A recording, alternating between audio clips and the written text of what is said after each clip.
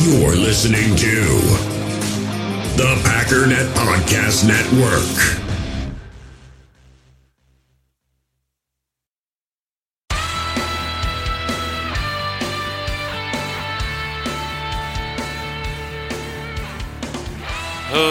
Ladies and gentlemen, welcome once again to the Packernet Podcast. I am your host and resident panelist, as always, Ryan Schlip.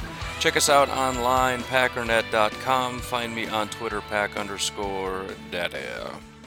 There's been a lot of talk about Amari Rodgers from both detractors, supporters, and people just trying to make sense or just predictions in general. What do you think? It's almost become it's kind of similar to Jordan Love in that the only conversation we have about them is almost like I don't even know how to describe it. It's kind of like fantasy football where it's a game. You know, fantasy football, you do your draft where you try to pick who you think is going to be good and bad and whatever. But that's it. That's all we're doing. It's an intellectual exercise. You know, we talk about Aaron Rodgers, we talk about Rashawn Gary. We can do the same things, but there's also just a level of excitement. The team, Matt LaFleur, whatever. I don't remember the last time somebody just took Amari Rodgers for what he is and just said, man, I'm jacked.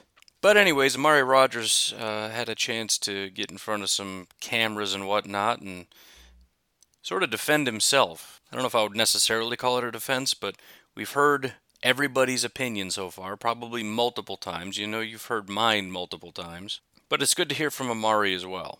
Not only because it's new information so that we can make better determinations in our little game of determining how good Amari Rodgers is going to be, but just to remember that he's a guy who's really good at football, that's a Green Bay Packer right now, and just hear what it was like for him to go through last year. Maybe some of the reasons why things were hard for him last year. Maybe why some of the things might be different this year. So let's look at some of those things. He starts off by talking about some of the challenges that he went through, especially just the extended season, postseason, and everything else. And remember, in college, even for Amari, who played for a team that, has postseasons and things, he says, it's the longest season I've ever played. I didn't really have a break. It was like 2 years straight of football. So, I feel like it kind of took a toll on me mentally and physically toward the end of the year. Goes on to say, I've had an off season to actually take care of my body, to get my body right, so I feel like I'm back to myself. Now again, we can sit here and critique that and say, yeah, well, that's what everybody goes through, and that's normal. I mean, Justin Jefferson came into the league and faced that, and he didn't seem to have those problems. So what's your deal? But again, everybody's different. I don't know. He got caught off guard by that, and I'm sure a million other things. He was just being honest about his conditioning, and about the fact that physically it was much more difficult than he thought.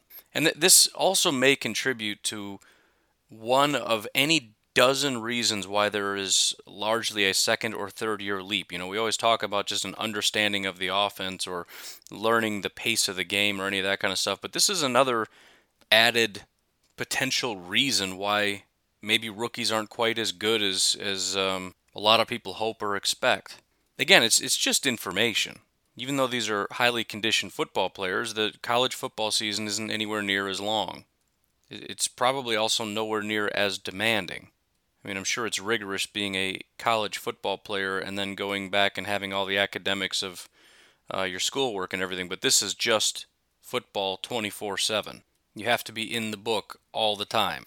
Then you have to be in meetings all the time. Then you have to be training and practicing all the time. And then there's the actual physical game itself. Obviously, he spent a lot of time sitting on the bench, so it's not as though it was as physically demanding as it could have been for somebody else, but just the overall toll of the season.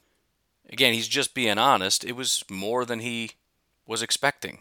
And there was also the physical demands of, being a rookie, which includes playing football that year, then going through intense training for the combine, then the rigorous nature of the draft itself. I don't know if you've ever been on really long car rides. I always assume that the drive there will go faster than the drive back because the drive back will be more disappointing and it's just going to be harder because you're not excited going somewhere. You're going back home. You're going back to work.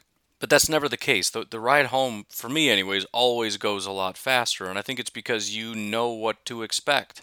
The drive there is just so long, and even though you try to mentally prepare for it, you can't fully prepare for how long sitting in a car for whatever the duration is. And again, on the way back, even though you're dreading it more, you're just able to kind of endure it, and time just seems to fly by a little bit faster. Like, oh, it's been 3 hours? That's interesting. Whereas on the ride down, it's like, dude, it's been 3 hours? I have been in this car for 40 hours. I don't know what you're talking about.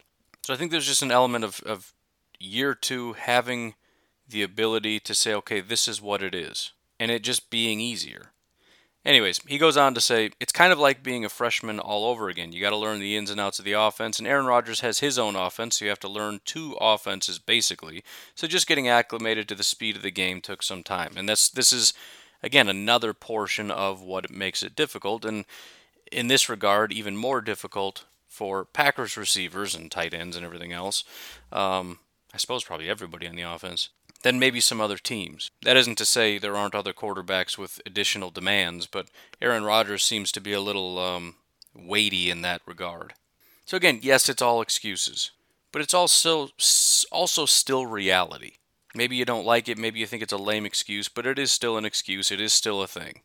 The season was harder and more grueling than he was expected. He wasn't as prepared as he thought he would be. Learning the offense is difficult and even more difficult than it was expected to be. Got to learn two offenses, all that stuff. So mentally he wasn't prepared, which we know, which is true of most rookies, especially in Green Bay. And physically he's telling us he just wasn't where he needed to be. Talking about Aaron Rodgers, he says, I respect him so much just because of how focused he is all the time. You can just tell by watching him on TV just how locked in he is all the time, how calm and collected he is. That's how I try to carry myself on the field. He goes on to say, Aaron always says the game is 90% mental, 10% physical. If you're mentally right, that's where your game takes the next step. I've started taking my mental game seriously with meditation and mental training. And again, that we can sit here and say with absolute certainty that the Packers and Aaron Rodgers and everybody really lives that mantra of 90% mental, 10% physical. Brian Gutekunst maybe doesn't. He's at least 50-50 on that. He's very into the physical attributes. But this is what I've been preaching, it feels like daily. It's all about mentally being prepared. Mental preparation, mental preparation, mental preparation. If you don't have the mental, you don't play. Period. Because again, they live this mantra. This is everything. We like and appreciate the physical attributes. That's great. It can help. It can help elevate you. But it's all about the mental. And if you don't have it, you don't play. And if you do, you can play even without the physical. It doesn't work the other way around. It does not work that if you have the physical, at 100%, but don't have the mental, that at least you can play. Nope. And so that's the reality with guys like Amari and everybody else. It's all about the mental. And even looking at, I talk about how the route running, and again, it's a bunch of people, me and a bunch of people that don't know what we're looking at, but I looked at it and I was like, dang man, I thought that was pretty smooth. That was pretty slick. Other people watched his same 4 routes and are like, that looked like trash. Point is, it doesn't matter. Watch Allen Lazard's routes in comparison to a guy like Davante Adams. I'm sure they're trash. Doesn't matter. It's just a matter of, at this point, getting Amari's, to where his body can handle, his mind and his body can handle the physical toll of an NFL season. And most importantly, which we've said 1,000 times, but it's been confirmed here, it's about understanding the offense. And it almost kind of sucks because there's no way to really gauge anything when we're talking about newer players. Because the only thing we have to go with is physical, and that doesn't tell us very much. I'm not saying it doesn't tell us anything, but it just doesn't tell us very much. Again, it's that 10%. It gives you a 10% insight into what might happen. But 90% of it is just... And it's not an all or nothing thing. If you get it a little bit but not much, that's usually the young guys where you'll play a little bit but not enough. And then there's frustration because it's like, well, why isn't he playing more? He seems good when he's out there. Well, it's because he's only at 50%. Why does this guy play all the time? He's not even that good. It's because he's at 95%. That's the whole Dean Lowry thing. Everybody wants him off the field. Everybody always wants everybody else on there. Get Dean off there, put somebody else on there. Dean's a 99%er, man. That's why he's not going anywhere. Finally, he goes on to say, the room is wide open. I'm showing that I can play any position, that I know the playbook, and coaches can trust me no matter what the situation. And as I've now said for the 500th time, that's what matters. And that's why it's also silly to try to project whether he will or will not, because is he going to learn the book? Which seems easy enough. Man, if you put enough time into it, I could, You can learn anything. I mean, anybody can learn anything. And you tell me even a bad football player can just learn the book and then go play and be productive and all that? I don't think that is the case. I don't think anybody can just learn this. But also, it's an element of, it's not just a matter of, reading a book and understanding it. There's being able to go do it also. So there's the X's and O's on paper, and then when you put it on the field, the coaches are tweaking every little movement, every little twitch, every little detail, how you come off the line. I mean, just getting off the line is an art form, depending on who's lined up, where and how, when you come out of your break, how you come out of your break, the speed coming out of your break, and all that ties into timing with Aaron Rodgers. I mean, there's so much insane nuance to every little thing. It's not true that with enough time anybody can learn this stuff. It's almost like, with enough time anybody can learn to sing. I don't think that's true.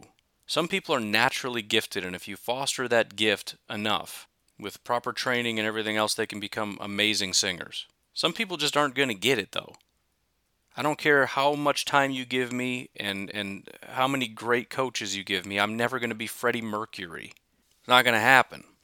That's part of what makes the college thing so frustrating, because, the NFL is just a higher standard. And all we know about good college players is that they can perform at a high level at that level. But you might have people that have peaked. They're elite, but they've peaked. And so we assume that because this guy is elite in college, that this is somebody that's going to be very good in the pros. But the question is in regard to your ability to take a step at the next level, and maybe there is no more step for you. And so you end up being a bust. Whereas some of these other guys are decent, but, they've got so much room to grow. And I think that's in large part why Brian Gutekunst drafts the way that he does. There has to be growth. You have to be better than what you put in college. It doesn't matter how good you are in college. There has to be a next step. And so we get guys that we know at least have the physical ability to go to that next level. The rest, I have no idea. And again, that's one of the good things about Christian Watson. Obviously, he has the physical abilities to match what anybody can do in the NFL currently. Now, that's just straight line speed and those kinds of things. There's other physical demands in the NFL, as far as it's almost like mental physical, if that makes sense. Mentally know how to use your physical attributes on a step-to-step basis. But that's the other good thing about Christian Watson is supposedly, and I don't know this about many other players, the Wonderlic and all that kind of stuff. It's sort of this like hidden commodity that nobody likes to talk about, but he's extremely intelligent as well, which is going to help in regard to his ability to at least get that next step, understanding the book. Right? There's this blending of taking the book and putting it on the field, but still, I mean, if we can cover a lot of bases. I know he can do things physically. I know he can learn a book, and so that at least gets us a good portion of the way to where we need to be. But anyways, again, it's just kind of good to get past sort of this robotic look at Amari Rodgers, which is just to say, I saw him, and I've seen that before, and we just tie him with every other white, Jamon Moore and everybody else that's come in and didn't look good, and say, there you go, without recognizing he's an individual. Every individual player has an individual journey. I did a article for the Packernet Substack. It's like a 4,000-word complete breakdown on Rashawn Gary and his path forward. I'm going to call it my definitive guide to Rashawn Gary, which is if you ever want to defend Rashawn Gary or just anything regarding Rashawn Gary, there it is. So I will pause here and ask you to please consider subscribing to that Substack so that if for no other reason, you'll have that. And I'm actually planning on doing more of those because I know for a lot of people this is just about the ability to speak intelligently and defend the Packers and argue and all that kind of stuff, and I want to be able to give you that ammunition. But long story short, the data points to Rashawn Gary being a very good football player. But at the same time, we can't get so robotic into these things. There's another thing that I wanted to talk about today, but really it just kind of ties into it. Let's just do it now because it kind of ties perfectly into this. I think it was Bill Huber wrote the article. I'm not even going to pull it up because I don't need to. He wrote an article that just breaks down all of the FCS college wide receivers drafted roughly in the same range as Christian Watson, using Christian Watson again as an example to talk about Amari. But basically there have been almost none. Going back into like the 90s and the 80s and stuff, I think there were like 5 wide receivers that were, basically small school guys taken in the early second round. And I think the conclusion was, by his count, 1 of 5 kind of panned out, which isn't great. But at the end of it, he said, but look, ultimately this is more interesting than anything. It doesn't really matter. Each player stands on their own merits. Each player has their own journey through this thing. And Christian Watson, what he does will be based on what he does, not based on what somebody did in 1994 who tore their, pectoral muscle and never played again. That has no bearing on Christian Watson.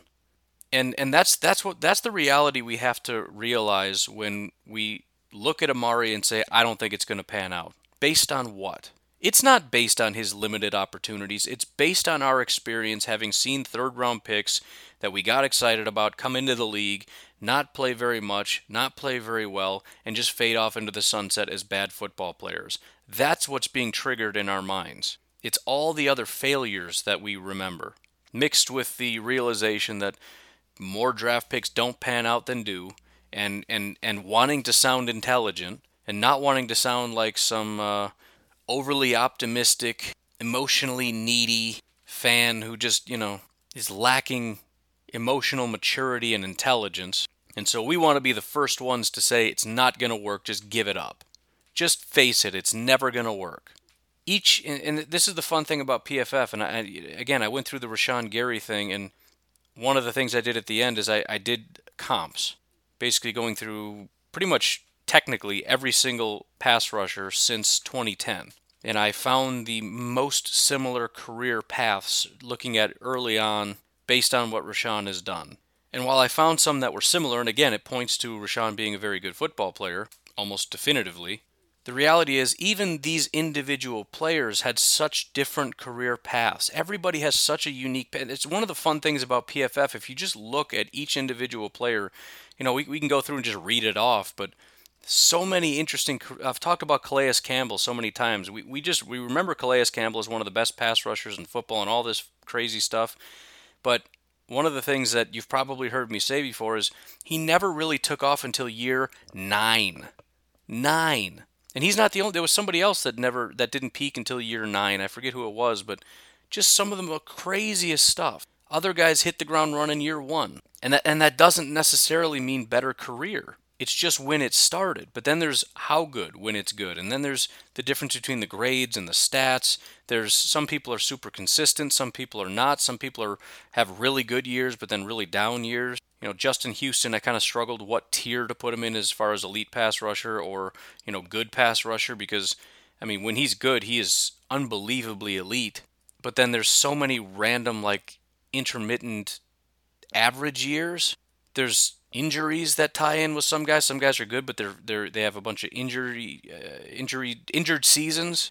You got guys like Brandon Graham who are just consistently really, really good football players. You got guys that are consistently elite football players like Cameron Wake and Von Miller. Each one of these things, if you look at it, is its own story. And that's part of the thing I like about PFF. I open up a player's page and I look at it and there's just a story staring me in the face. How many years they played.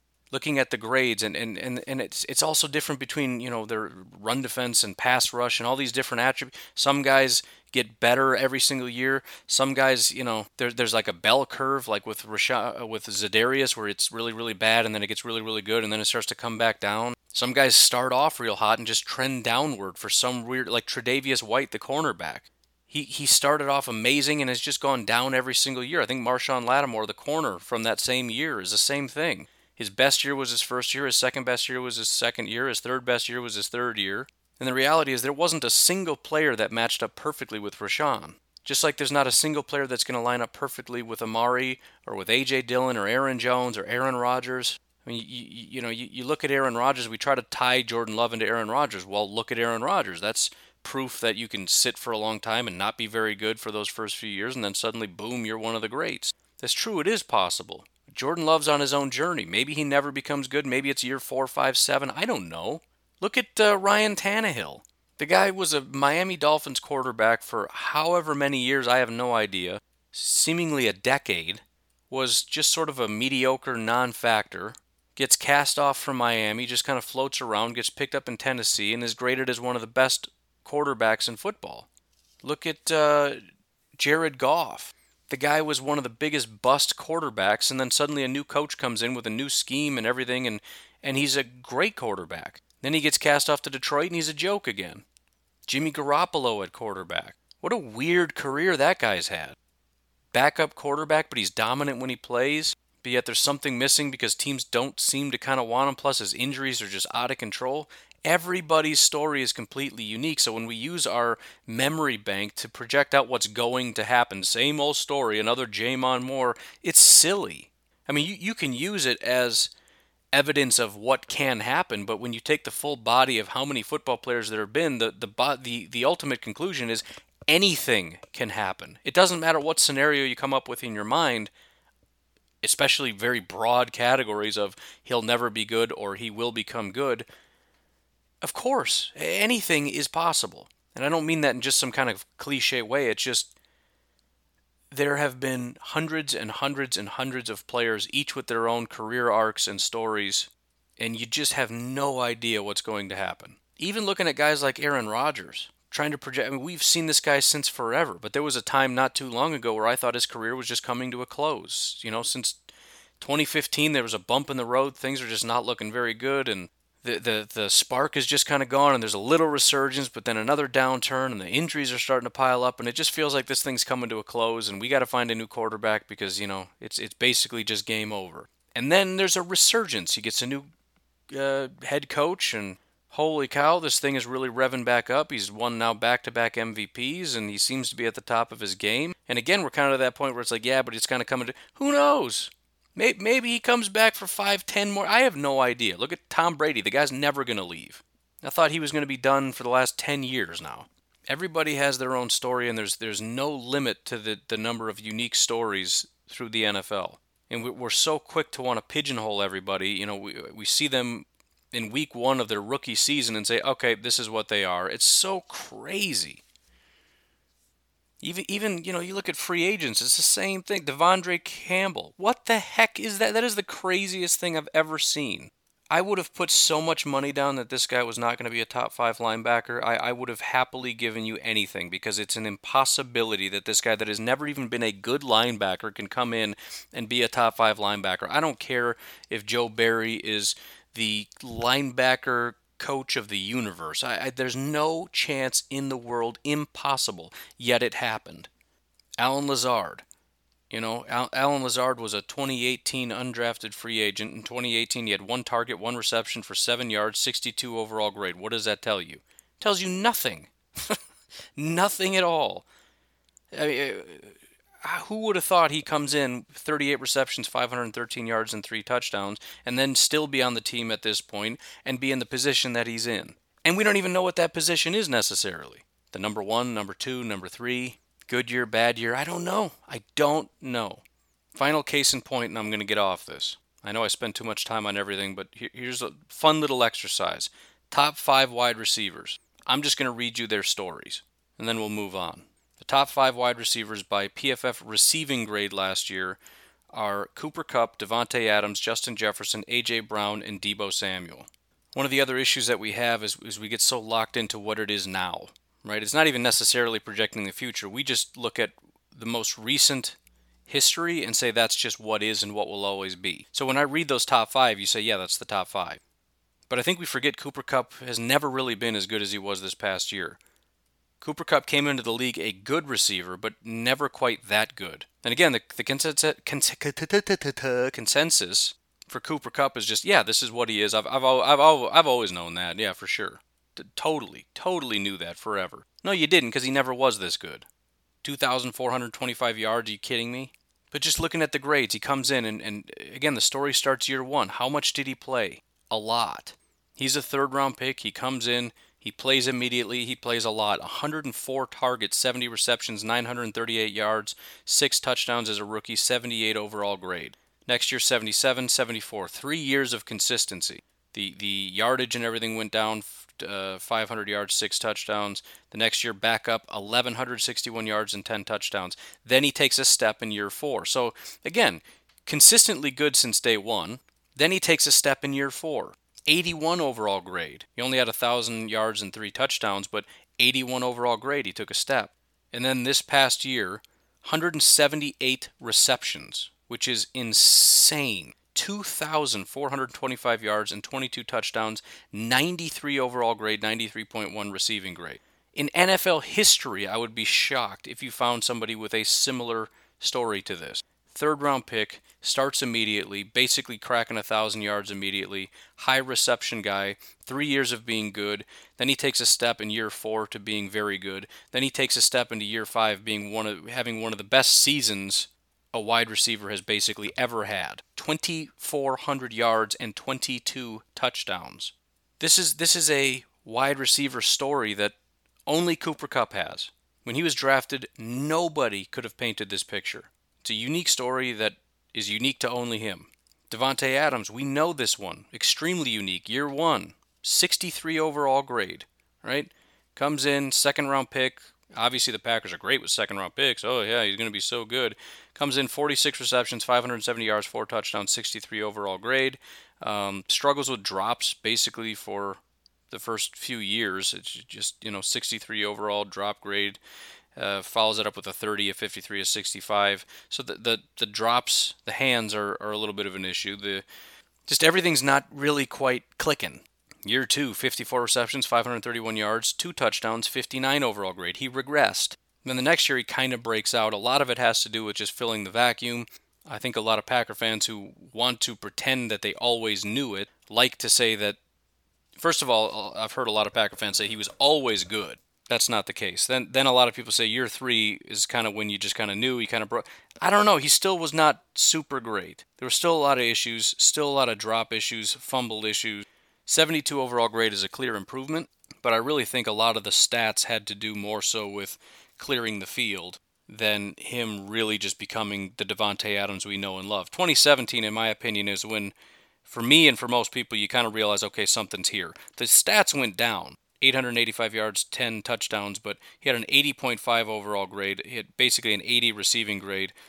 Things were starting to click. And then 2018, there was no denying. This is when elite Davante Adams emerged. 111 receptions, 1,386 yards, 13 touchdowns, 87.8. And also, it's that thing where I'm saying, okay, now he's peaked. Basically, you got 59, 72, 80, 80, 89. Right, so that's probably the top of the bell curve, and then he'll probably come back down. Hopefully he kind of settles in that 80 range, right? And this is what I look at with Rashawn Gary as well. Okay, let's say this is a peak that he's never going to return to. Okay, but what's he going to go down to? Well, we don't know that that's the top of the peak. And I've been waiting for him to come back down off of this hill since 2018. 2019 he goes from an 89, or excuse me, an 87.8 to an 88. Keep wanting to round it, but then you can't see that it goes up. So barely goes up. But again, my whole thing is it's going to come down. And it didn't. It went up a little bit. Okay, well now, you can clearly see like it's flattening out. So it's going to start the descent. From an 88, he jumps to a 92. 1,500 yards, 20 touchdowns, 92 overall grade. Absolutely 1,000% he will not match that. Right? 1,500 yards is insane. 20 touchdowns is insane. 92 overall grade is insane. He will not do better than that. Well, he did. The touchdowns he did not, but he went from 1,500 yards to 1,600 yards, from 92 to 92.7. Just to spite me for believing that I think I know something, because I've seen in the past other players have this like bell curve thing, so it's probably going to come down. Plus, he's kind of getting up in age a little bit, so you don't really expect this to continue. So yeah, I think I know stuff. I don't know anything. And again, find me guys like that. You can't find this. 2 completely flat years, a third year that's okay, that's a little better. Fourth year that's like, oh man, this guy's pretty good. Then in year 5 he completely explodes and slowly gets better and better and better every year. The last 2 years has been basically the clear number 1 wide receiver in the NFL after being a top 5 guy for the 2 years prior to that. This is Davante's story. And yeah, I mean, you can tie Amari to this if you want, or you can tie Amari to anybody else that you want. It doesn't really matter. The point isn't so much Amari can do it because Davante did it. The point is, we have no idea. Anything is possible. Now, we do have more information if you look at Amari, because you can rule out all the wide receivers who are good that started off good. Just cut them off. So now we're stuck with either people that were not good and stayed not good, or were not good and became better. Mathematically, it's more probable that he's not a good wide receiver. But there's going to come a time in a few years from now where there is just a full picture here on PFF for Amari Rodgers. What is that picture going to look like? I don't know. Justin Jefferson is one of the more unique pictures you're ever going to see, and we still don't know what's going to happen. There could potentially be a fall off, but I would guess not. But basically, the guy comes in as number 1 wide receiver in football 2 years in a row. I think he was number 2 behind Devontae last year and is like 2 or 3 this year, but basically number 1. I mean, arguably number 1 for 2 years running. Comes in as a rookie. When does that ever happen? Never. Justin Jefferson did it. A.J. Brown is similar, but to a lesser degree. Comes in, just dominates. High 80s, 90s for 3 years in a row. 1,000-yard receiver 3 years in a row. Debo's different. Again, most people would look at it and say Debo's the same thing. No, he's not. He was good, but there's the slow progression. There's 70, 70, 90. Well, basically 70, 80, 90. Second year was 79.8. So it was a very rapid ascent from good to very good to elite. And that's just the overall picture. That doesn't look at the week-to-week breakdowns. That doesn't even look at their individual situations as far as contract dispute, as far as pay, as far as everything else that's going on. So people that go from team to team. They're guys, again, like Justin Houston, where you play for a while, you're dominant, and then you go to another team, and then you have a spike where you're really good, and then you have a down year. And there's so many unique, different dynamics to each individual player. We got to stop pigeonholing people. Anyways, we'll take a break right here. Thank you to everybody that is supporting me on Patreon. Again, that is the best way if you want to get a hold of me. Patreon.com/pack_daddy. You can jump in and support for as little as $1 per month. And again, I would really, really encourage you to check out packernet.substack.com. Sam Holman is with me right now, writing some in-depth scheme-type articles. And again, yesterday I spent all day writing the definitive guide to Rashawn Gary and painting a picture that... And the fun thing is, when I start these things, I don't know how they're going to end.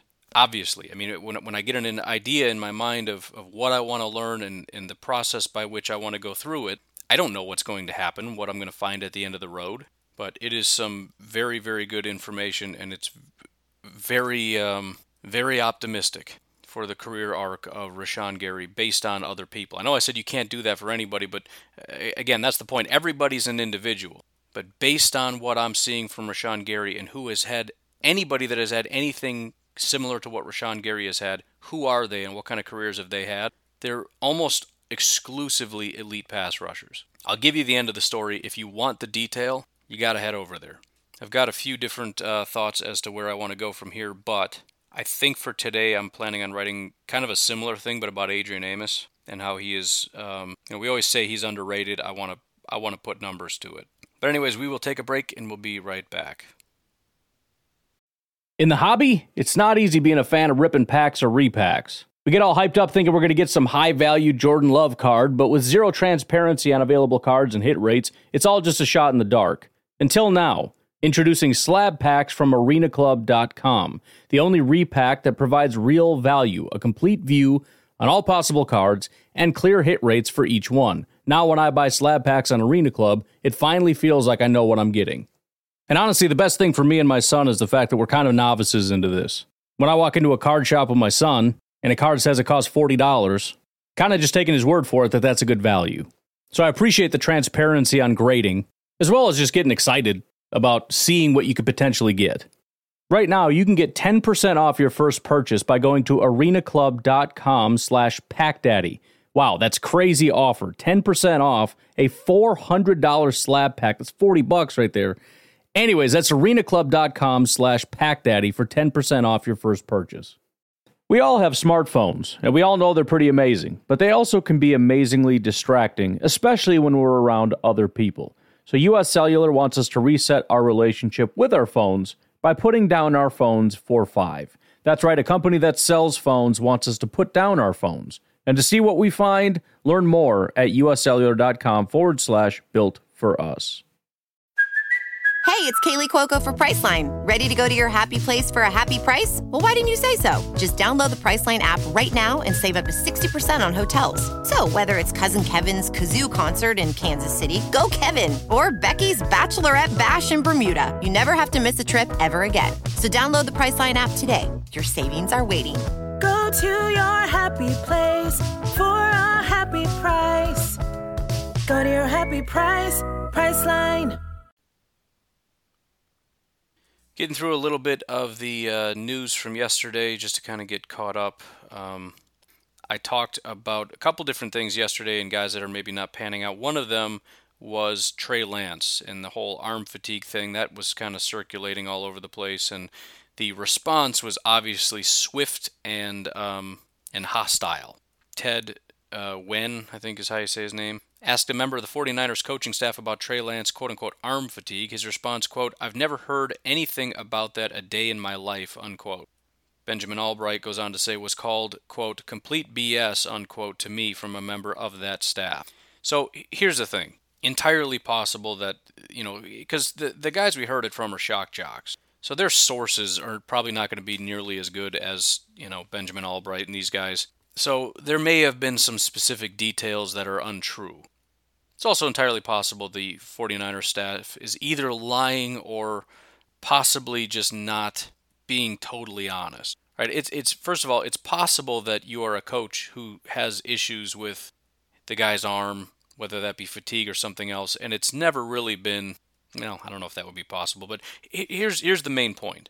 The crux of the article that I talked about yesterday that was most compelling wasn't the fact that I'm hearing rumors that he has arm fatigue. Right? That's not great, but that's not the biggest and most compelling thing. The most compelling part of it was when they pointed out the fact that they traded away a lot of capital to get Trey Lance to replace Jimmy Garoppolo because they want to move on from Jimmy Garoppolo. The fact that Trey Lance didn't really play and that Jimmy Garoppolo was the one playing. The fact that they tried to even bring him in as a special package, even if they couldn't bring him in as a starter, let's see if we can bring him in for some packages. And the fact that they just gave up on all of it and said, Jimmy, just take it. And Trey never saw the field again. So, the 49ers coaching staff can huff and puff and talk all this stuff about this is nonsense, this is just rumors, this is garbage. Yeah, maybe the arm fatigue thing was fake. I don't know. Maybe it's not. The other issue that was not really addressed, that's the other thing, is when... So this is one of the things that happens, and I'm glad I don't or haven't engaged in arguments and whatnot in a very, very long time because I'm not on there, but in social media, a lot of times what will happen is you'll lay out this big, long argument, and one of the things you say is incorrect or kind of stupid. And that's it. You're sunk at that point because that person will just dig in on that one thing. And you've got 5 really good points that are just dying out there. And you're trying to just get off it and be like, okay, fine, I concede that. Let it go. What about that? You said da-da-da-da-da. That's kind of what I'm seeing here. A lot of things were said. Arm fatigue was just one of the things. And so you've got a whole bunch of stuff that was said about Trey Lance. For example, his ugly throwing motion. That wasn't even like an inside thing. That was simply Colin Cowherd saying, I watched him and he throws like garbage. Right? And then there was talk about, they're trying to correct it. It's that was where the arm fatigue thing came from, is that they're trying to correct his throwing motion, get him to throw like a normal human being, and his arm's getting tired out. They don't talk about anything else. They just hit on that one thing. And especially on social media when it becomes like a big thing and there's a bunch of people and you get everybody piling on that, well, I can't believe you said this. You said, this guy said, hey, everybody, come look at this. He said this one thing. And it's like, dude, can we just start over? Can we just retract that one thing? And that's what I want to focus on here. Fine. Let's remove arm fatigue from the conversation. Let's talk about his throwing motion. Does he have a good throwing motion or not? Are you trying to correct his broken throwing motion? Did you draft the guy? Did you play the guy? Why not? Because he's so good? Because his arm is super not fatigued or what? So yeah, you always have to watch, and Silver's another one who just says a lot of random stuff that ends up being on the shock jockey side. That's,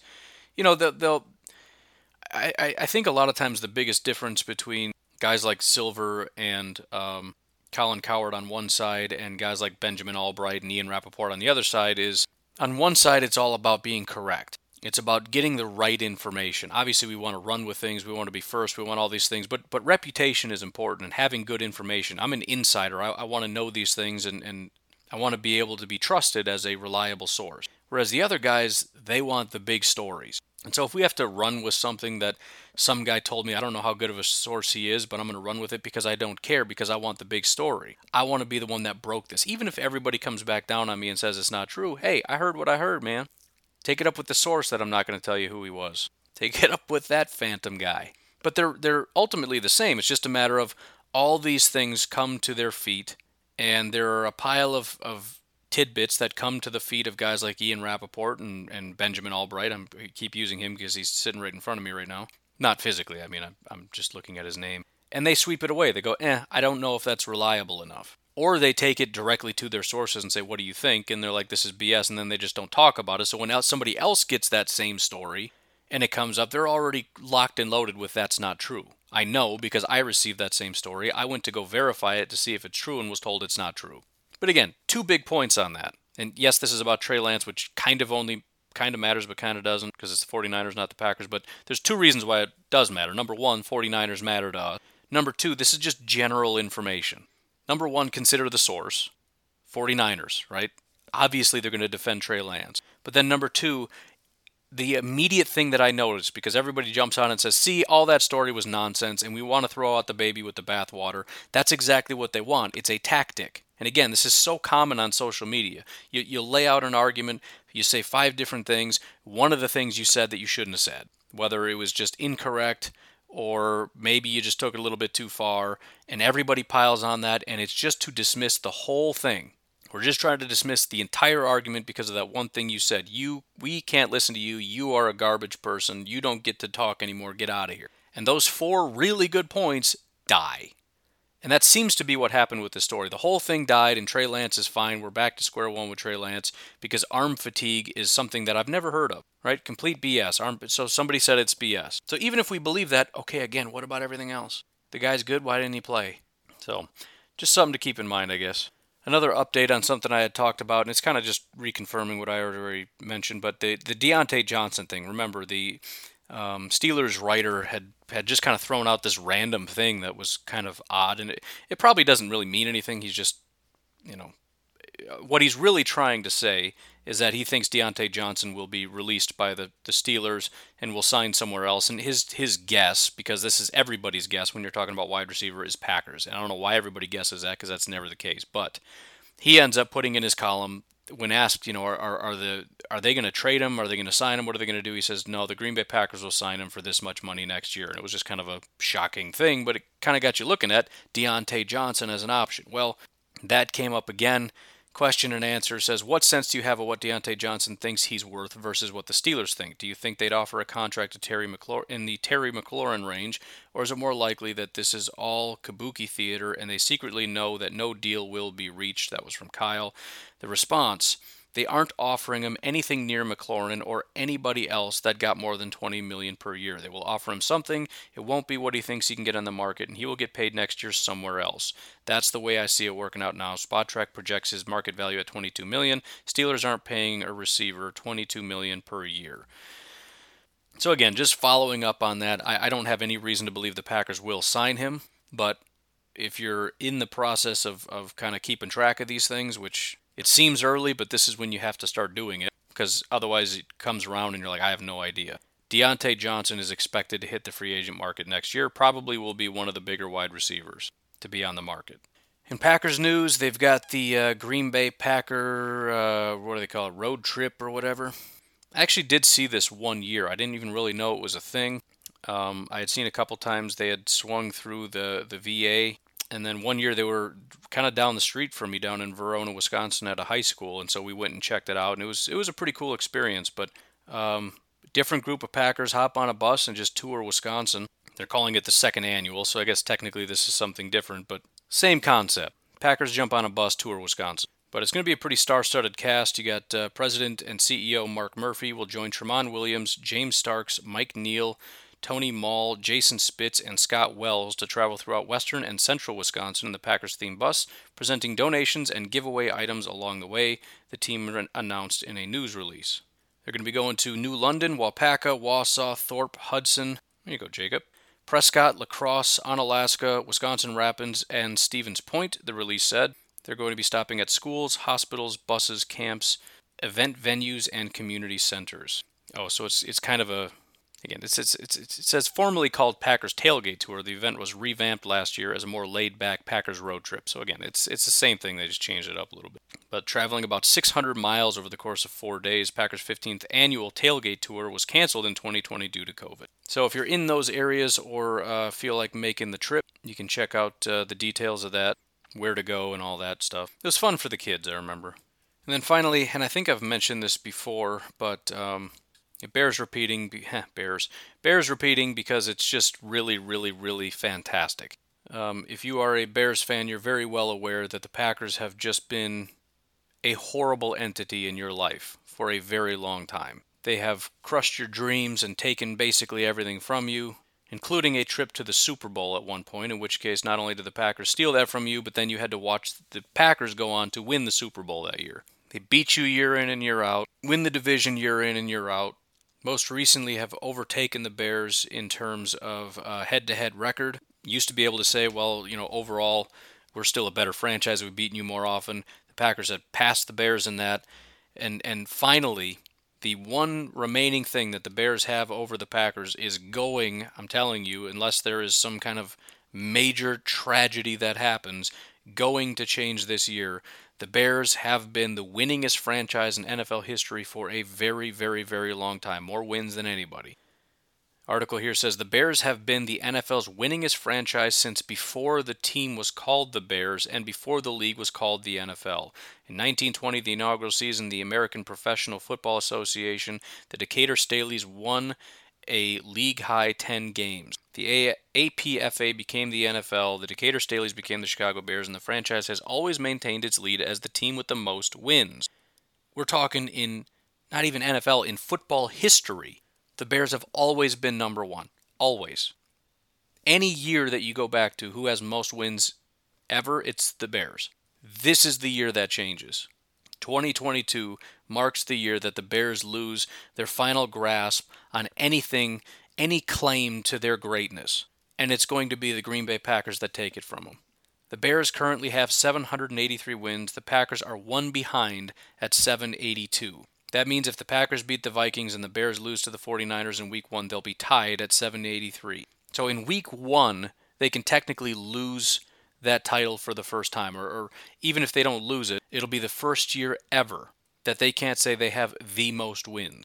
Then, and this is why it's destiny. Listen, we have to beat the Vikings, and the Bears are going to lose to the 49ers. I'm not worried about that.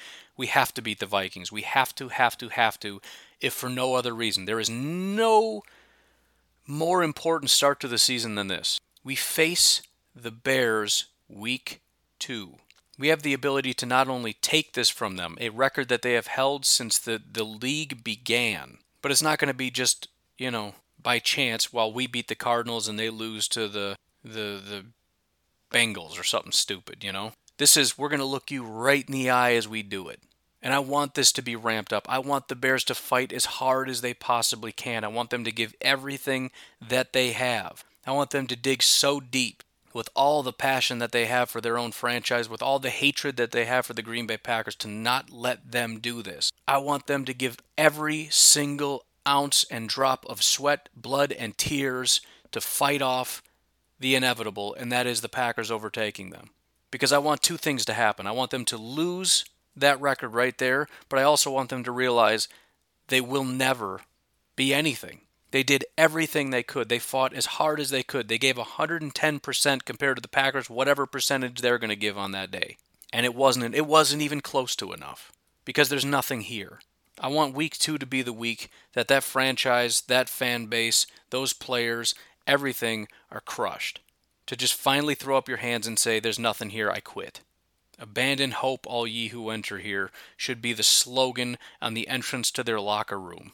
The only thing that kind of sucks about it is that it's in Lambeau. I mean, I guess it's good because we'll be able to hoist that title while standing in Lambeau Field, but man, it would be great to take it from them in Chicago.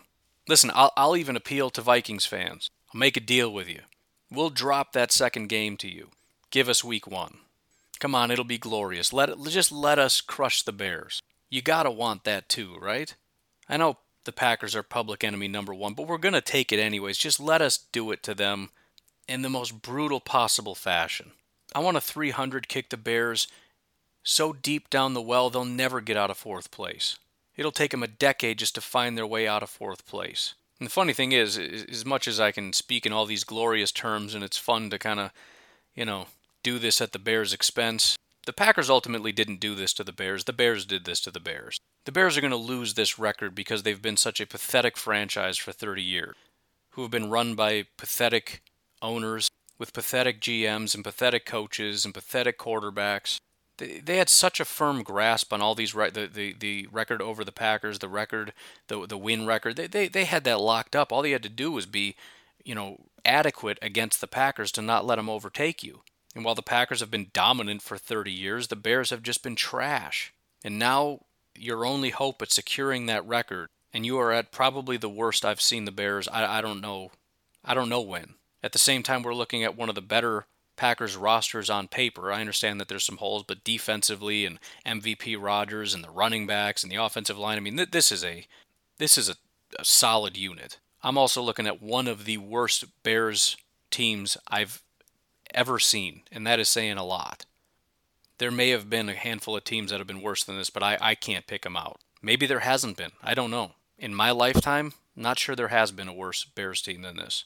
2016 was brutal with 3 wins. 2002 was 4 wins. 98, 7 and 8 were 4 wins. There's been some bad ones, but I really think this might be the worst. I mean, just look at 2016. Look at the offensive line that they had in 2016. Charles Leno at left tackle. Again, good left tackle. Josh freaking Sitton was your left guard, still playing at a really high level. Cody Whitehair, I think, was a rookie, and as a rookie, he was like the number 1 center in football. Ted Larson was your guard. He had a 73 overall grade. And Bobby Massey was your right tackle, who was right around a 7. I mean, this was a very good offensive line in 2016, the year they won 3 games. Good offensive line compared to this year, one of the worst probably in football. It was also a weak wide receiver room, but at least you had Alshon Jeffrey. Maybe you could say it's comparable. Alshon Jeffrey and, Mooney being similar. Quarterback was Brian Hoyer, which you can roll your eyes and say, yeah, well, that's why we were so bad. Brian Hoyer had an 80 overall grade. He split time with Matt Barkley, so, well, that's why Matt Barkley had a 73 overall grade. Combined for 4,100 yards and 19 touchdowns. There was a billion interceptions, that's true. 19 touchdowns, 19 interceptions. But when Jay Cutler went down, Brian Hoyer and Matt Barkley came in and played better than Justin Fields did last year. Both of them did. Even with Matt Barkley throwing more interceptions than touchdowns, he had a 73 overall passing grade. Defense wasn't exactly 2018 defense, but you still had some guys on it.